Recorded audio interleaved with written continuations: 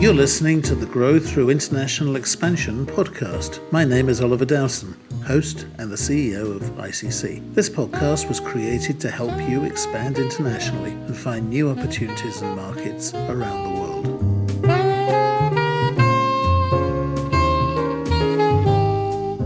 This is an interesting one. So many companies believe that the only way their new overseas operation will be successful is if they send over one of their experienced managers as an expat. Sometimes, the fact that they have nobody who wants to be relocated calls a halt to an expansion plan. Other businesses may go ahead, but insist upon having one of their own nationals, which means hiring a new person. As you've probably already gathered, I'm skeptical about the need for expat managers. To start with, they're expensive.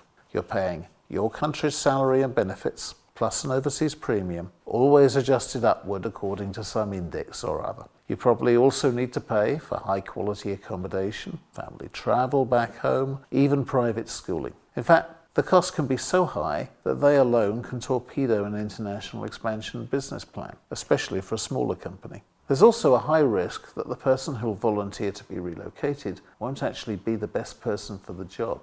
That's especially true if they're not fluent in the language of the country and don't have a high level of empathy with its culture. And if it's a new hire, they won't have absorbed the culture of your business either. So why do it? You know, the country you're expanding to, whichever one it is, will have many well-qualified, highly skilled people who will really value getting a good job with your company. A locally hired manager will prove an asset in every way and demonstrate a level of loyalty you'll struggle to find in your own people in your own country.